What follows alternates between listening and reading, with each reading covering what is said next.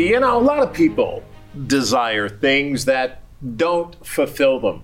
Absolutely true. There's only one thing that truly can fulfill us. We'll talk about that and more. Good morning, good afternoon, good evening. My name is Rod Hempel. I'm Janice. And this is Bible Discovery TV, taking you through the Bible. It is good to have you here with us today as we learn what God is speaking to us. Now, Corey is here with Ryan. Corey.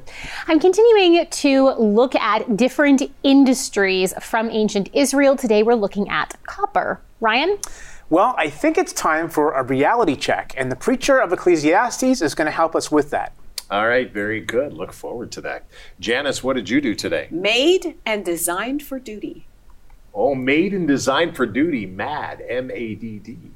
That is excellent. We should do Mad Friday. Anyway, all that and more is good. Get your Bible guide out and turn to the world best-selling book. It's God Speaking to Us, and let's read what he tells us today.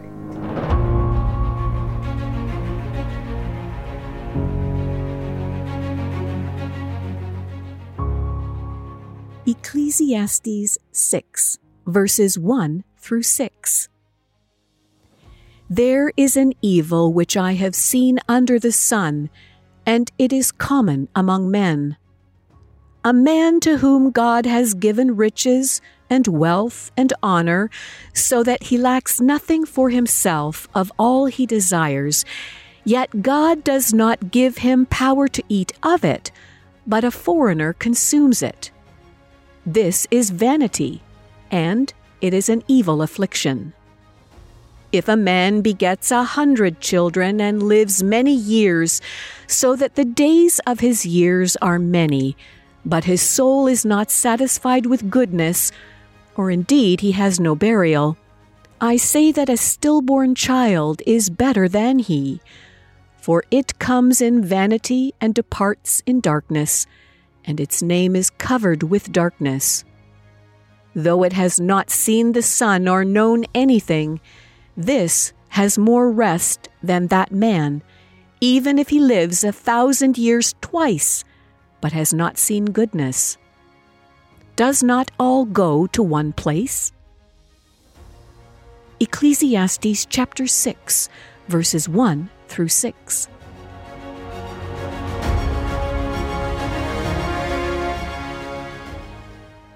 Ecclesiastes 4, 5, and 6 is what we read as we go through the Bible in 1 year. It's very exciting, as we read God's word and listen to what he's saying.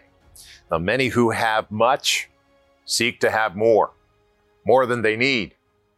And some who are wealthy have difficulty giving money to those who really have need. Quite often, giving is done with the requirement that the person doing the giving will get something back in return. The problem is that it's not really giving. Now, Jesus told us that we need to give what little we do have to help others around us. So how much more must we give when we have more than we need?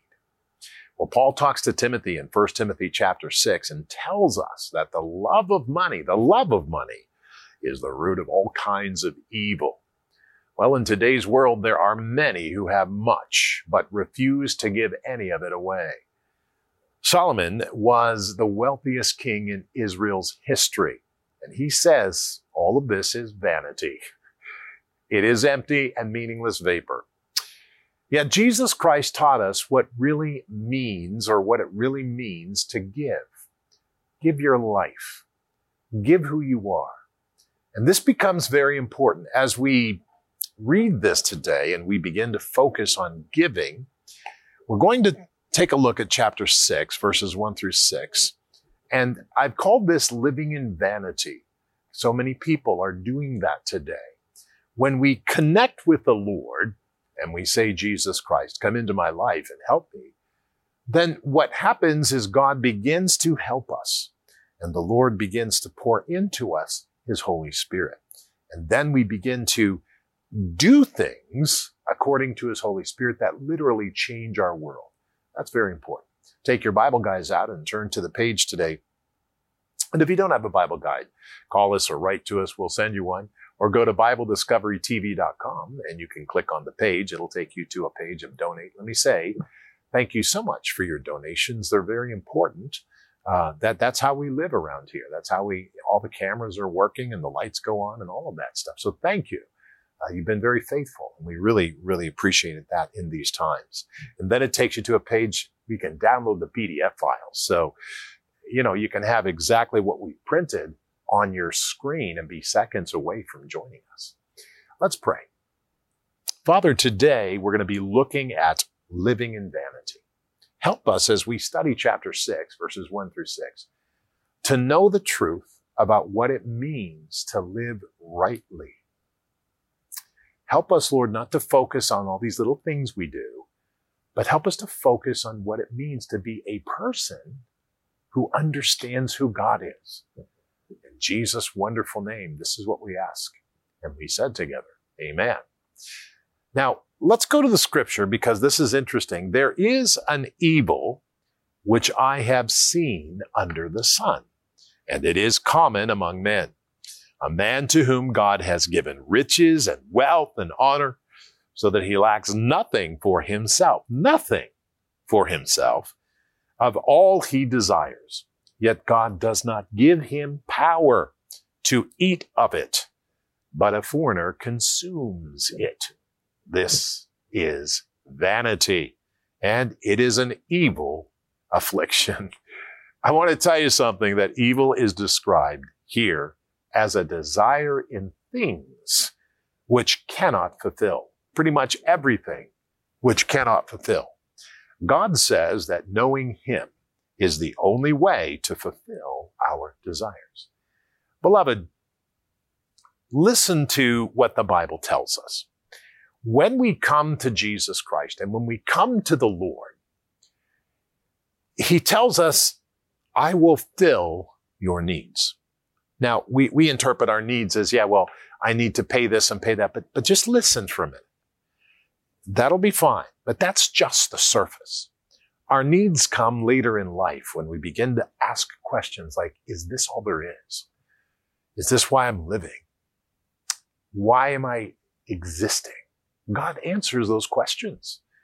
And when we come to God, he speaks to us. And then what he does is fill us with the reality of who he is.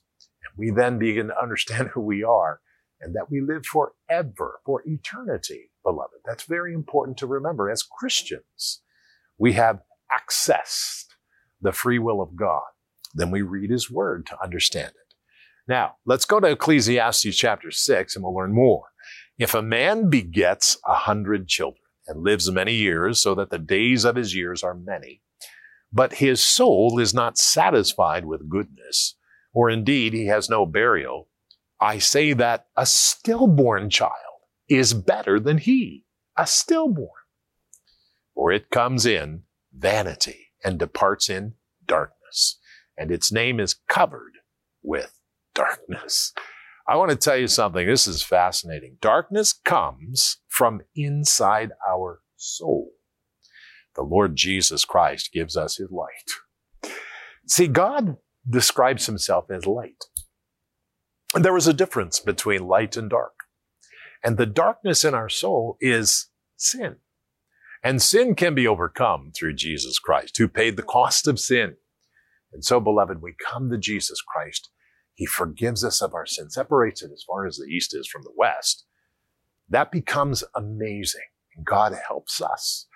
And that's great. And I want to ask you a question. Do you know the Lord Jesus Christ today? Answer that question. Interesting, isn't it? We'll talk about that in a minute. Ecclesiastes 6, verses 5 and 6. Though it is not seen, or though it has not seen the sun or known anything, this has more rest than that man, even if he lives 1,000 years twice, but has not seen goodness. Do not all things go into one place? In other words, he says something very interesting here. He says, it's all going back. Our lives begin here, but do not end. We determine how we love and live in eternity by knowing and following Jesus Christ. Knowing and following Jesus Christ. Now, I asked you a question just a moment ago. Do you know Christ? I didn't ask if you went to church. I didn't ask any of that. Do you know Jesus Christ? Jesus Christ is as close as the mention of his name. If you know Jesus Christ, then begin to pray right now. But if you don't know Jesus Christ, listen to me carefully. Come to the Lord and pray. Say, Father, I believe I need help. Forgive me of my sin and help me to understand that you came 2,000 years ago and died on the cross. You allowed us to kill you. We thought we were doing right, but we were doing wrong. But then you rose from the dead 3 days later, and you gave us forgiveness of our sin. Now we accept you as Lord of our life. Come into my life. Heal me. Separate me from my sin, Lord, because I need you today. So many bad things have happened to me, so many terrible things, Lord. And I need to know that you are the one who can help me out. So help me today in Jesus' wonderful name. And this is what we all prayed together. And we said together, amen and amen. Keep that in mind as we continue. Hi, Rod Hembree. We go through the Bible in 1 year. It's exciting. It's great. And you can join us by searching Bible Discovery TV on your phone. That's right, on your phone, your iPhone or your Android phone. And when you do so, you'll find the app. You can download the app and watch it anytime you want. Never miss a program right here on Bible Discovery TV. We'll see you there.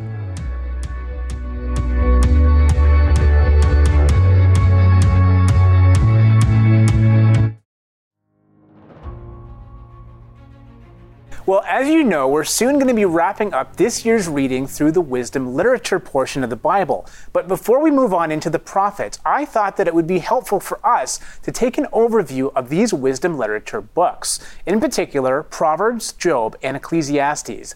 And I call this segment Reality Check because although Proverbs, Job, and Ecclesiastes often seem to contradict each other, the fact is that when these books are taken together, they form a proper understanding of reality. Check it out.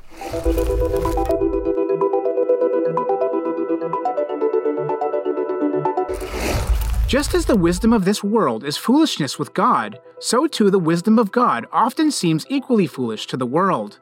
The wisdom presented in Proverbs, Job, and Ecclesiastes, for example, can appear downright contradictory. For example, as Pastor Derek J. Brown points out, although Proverbs offers reassuring, hopeful promises, such as no ill befalls the righteous, but the wicked are filled with trouble, the book of Job portrays one of the most righteous of all men, enduring a weight of suffering that exceeds the experience of most men. And Ecclesiastes further complicates the issue by declaring in a despairingly stoic tone that it does not really matter one way or the other. Similarly, the declaration in Proverbs 21:5 that the plans of the diligent lead surely to abundance, but everyone who is hasty comes only to poverty, also appears to not always be true. Job no doubt experienced the fulfillment of this promise since he was a man of great wealth, but it was not his hastiness that brought him to poverty, it was fire from heaven and a situation out of his control. Ecclesiastes, on the other hand, points out that an excess of wealth is nothing more than vanity and striving after the wind, so who cares if you have any or not? Thus, the question at large is if the wisdom of Proverbs is nullified by the raw reality of Job and the pessimism of Ecclesiastes. Actually, although it initially might seem that these books cannot peacefully coexist, in reality, only together can they provide a proper understanding of the real world. Indeed, the reality of Job's suffering and the pessimistic outlook of Ecclesiastes counterbalances the wisdom of Proverbs and adds the ever-important qualification, but it may not happen this way, because the reality is that for now, we live in an imperfect fallen state. Of course, some of these dissonances urge us forward to the New Testament, but others are still with us, putting into words the groaning in travail, which the New Testament itself accepts as irreducible in the present age. However, the suffering of Job will find its relief and reason in eternal glory, whereas the vain life of Ecclesiastes will, in the end, be swallowed up by eternal life, and all the injustices in the world will be set right by the great judge. In the meantime, how do we as disciples of Christ correctly and appropriately apply the bold and present promises of Proverbs in the light of the raw reality of Job and the unrelenting cynicism of Ecclesiastes? We present each together in full force. In Proverbs, we present the life of wisdom in all its unapologetic glory and blessing, and the rejection of wisdom in all its gloom. In Job, we show our hearers that it is possible that a good and godly man may suffer in this life, and that it may not be a result of his sin. In fact, it may be a result of his righteousness. In Ecclesiastes, we bring our hearers into the world of the man without God and invite them to walk around in his pointless, vain existence in order to show them that without God, life has little or no meaning. So our takeaway from this is really important because way too often well-meaning but very ignorant Christians, much like Job's friends, have totally misapplied the Word of God and have caused more hurt than healing. For example, consider how a Christian might find it necessary to question the faithfulness of another fellow Christian's parenting when they see that the child that they have living a life that is far away from Christ and biblical principles. Well, they say, the Bible says to train up a child in the way he should go, and he will not depart from it. So clearly you didn't train him up in the way that he should go. But this sort of misapplication of Scripture is so tragic because instead of weeping and praying with the parents, this Christian is driving the sword of despair even deeper into them by directly implying their lack of godly parenting. This isn't right. Christians with this kind of attitude need to read and study the Bible more carefully, or else it can really be very easily misapplied. That's really something very important for us to remember, Ryan, as you have discussed. And we can read that. You've talked about several things in Proverbs 25, the heaping of burning coals on someone. Mm-hmm. When we take it just at the surface, just what it means, we often misquote it. But when we take it in context, then we begin to understand. Now, what you can do is go to BibleDiscoveryTV.com and click on the read section because your particular comments are put into words and you can check it out yourself. We have a ton of material there just to help you understand the Bible better. That's the point. So go to the read section. Very good. Thank you, Ryan. Corey? All right. Well, I am continuing to talk about ancient industry and industries that we see reflected in the Bible. So on today's program, we're going to be taking a look at metallurgy or the metal industry in the ancient world, but we're specifically going to be focusing in on copper because metallurgy just in general is a very, very large topic. See, human industry it still is, and it always was driven by need or demand for a certain product, for a certain industry. Metallurgy is no different. So let's focus in on ancient copper. From remaining holes that dot the copper-rich cliffs and valleys of modern Israel and Jordan, it's been known for generations that ancient people mined for copper. But just how old these mine shafts were was anyone's guess. Thanks to excavations in the last half of the 20th century, we now know quite a bit about the ancient copper mining process, and it was impressive. From the most ancient of times, 3 different types of mining for copper ore was employed. A copper pit minefield kept workers on the surface digging wide, shallow pits at the base of hills. Here, they would find copper from eroded ore. Shaft and gallery mines used deep vertical shafts to find copper veins. Then galleries would be dug out in different directions. Once the copper was exhausted, the shaft would be deepened to a new level and more galleries made. Room and pillar mining dug horizontally into cliff sides. Beginning in natural caves, the miners would cut galleries in different directions following veins of copper. As they dug, they would leave pillars of rock to support the rooms. All 3 of these methods have been used from very ancient times, at least since the so-called Early Bronze Age. From then until well into the Roman period, the tools of the mining trade stayed the same: chisels, hammers, baskets, and rope. However, an earlier and later type of copper smelting furnace has been identified. The earlier, more simplistic furnace was built in an area with good ventilation to stoke its fire. A simple bowl shape was dug in the ground, and then crushed copper ore was fired and melted inside. The copper would sink to the bottom. Once cooled, the furnace was broken into and the mixture broken up to remove the copper from its slag. This copper has been tested to have been 97 to 99% pure. The slightly more complex method is more efficient but yields less pure copper. The hole in the ground was lined with clay, and a clay tube allowed air to be pumped in with bellows. There was also a hole in the side of the furnace to allow melted slag to drain out. The copper itself was lifted out using an inserted rod. Then, the still warm furnace could be reused right away. So there we go, just a brief intro into the very vast topic of metallurgy in ancient Israel and in the ancient world. Now, obviously, many metals spoken of in the Bible, but yeah, copper is one of them, and it's always really interesting to look into. You know, in 1991, when I went to Israel for the first time, this before all the walls were built and all of that. We went to Timna Park, and that was exciting because we were over there 6 weeks, and the idea was to feel just us, just the TV 6 crew. weeks sounds like a good amount of time. Oh, that sounds perfect. nice. And we drive by, and we said, well, Jim said to me, Jim Canelon was with me.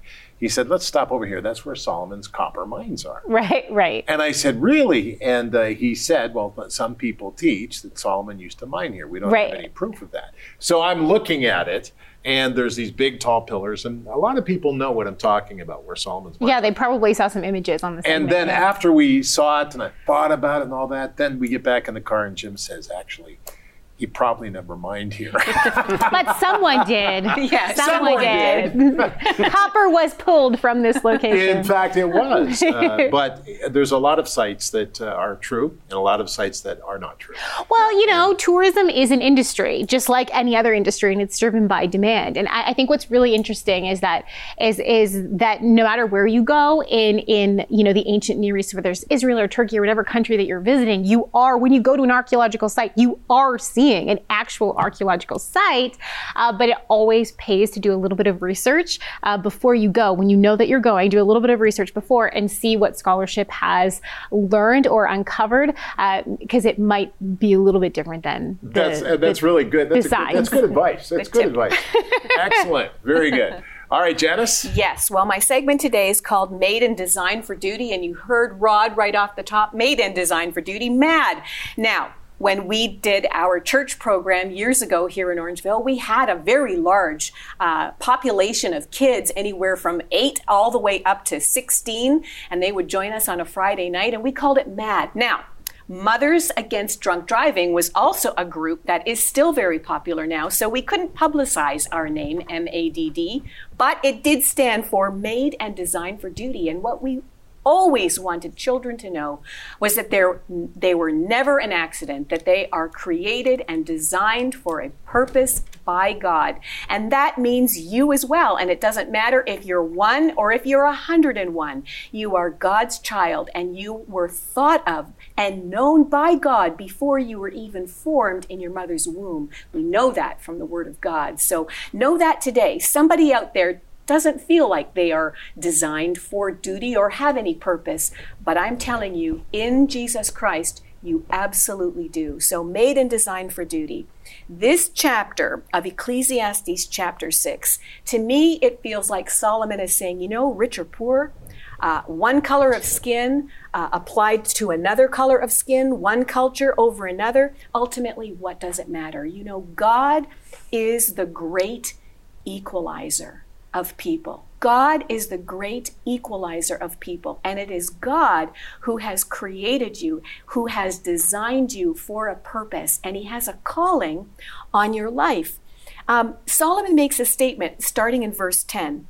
Whatever one is, he has been named already, for it is known that he is man, and he cannot contend with him, capital M, meaning God. He cannot contend with God, who is mightier than he.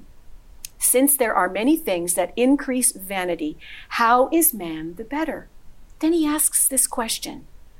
For who knows what is good for man in life all the days of his vain life, which he passes like a shadow? Who can tell a man what will happen after him under the sun? For who knows what is good for a man in life? That is the giver of life. He knows. He knows the answer to your questions. He has your future in his hands. If you're troubled, if you don't know what your purpose is, if you don't know what your calling is, Make yourself available to the Lord Jesus Christ. Get into his word. Pray with him daily. The desires of your hearts will change as your heart seeks after God. And things that you questioned before will be answered. It may not happen in your timing. It may not even be the answer that you were looking for. But as God works and changes us, he will use you and he will speak with you and he will help you along the way. Now, Rod, I don't know if I'm getting my point across here. You are. Help. No, you are. I think it's important to remember that all of us are designed for duty. The question is this: do we understand our eternal purpose? Because eternal life begins when we come to know Jesus Christ. When we come to know Jesus Christ, we feel like, well, when we die, we'll begin our eternal life. No, actually, that's not true. You become understanding of your eternity when Christ comes into your life and the Holy Spirit begins to move in you. And the Bible is really critical because you've got to open yourself up to the words of the Holy Spirit in order to allow him to speak to you. And your life expands as it would never have expanded before. Because then you begin to apply it, right? Absolutely. You can't just read it. It has to get into your heart. And then you apply it to your actions, your reactions, your life. And you know what happens? You see the Holy Spirit work.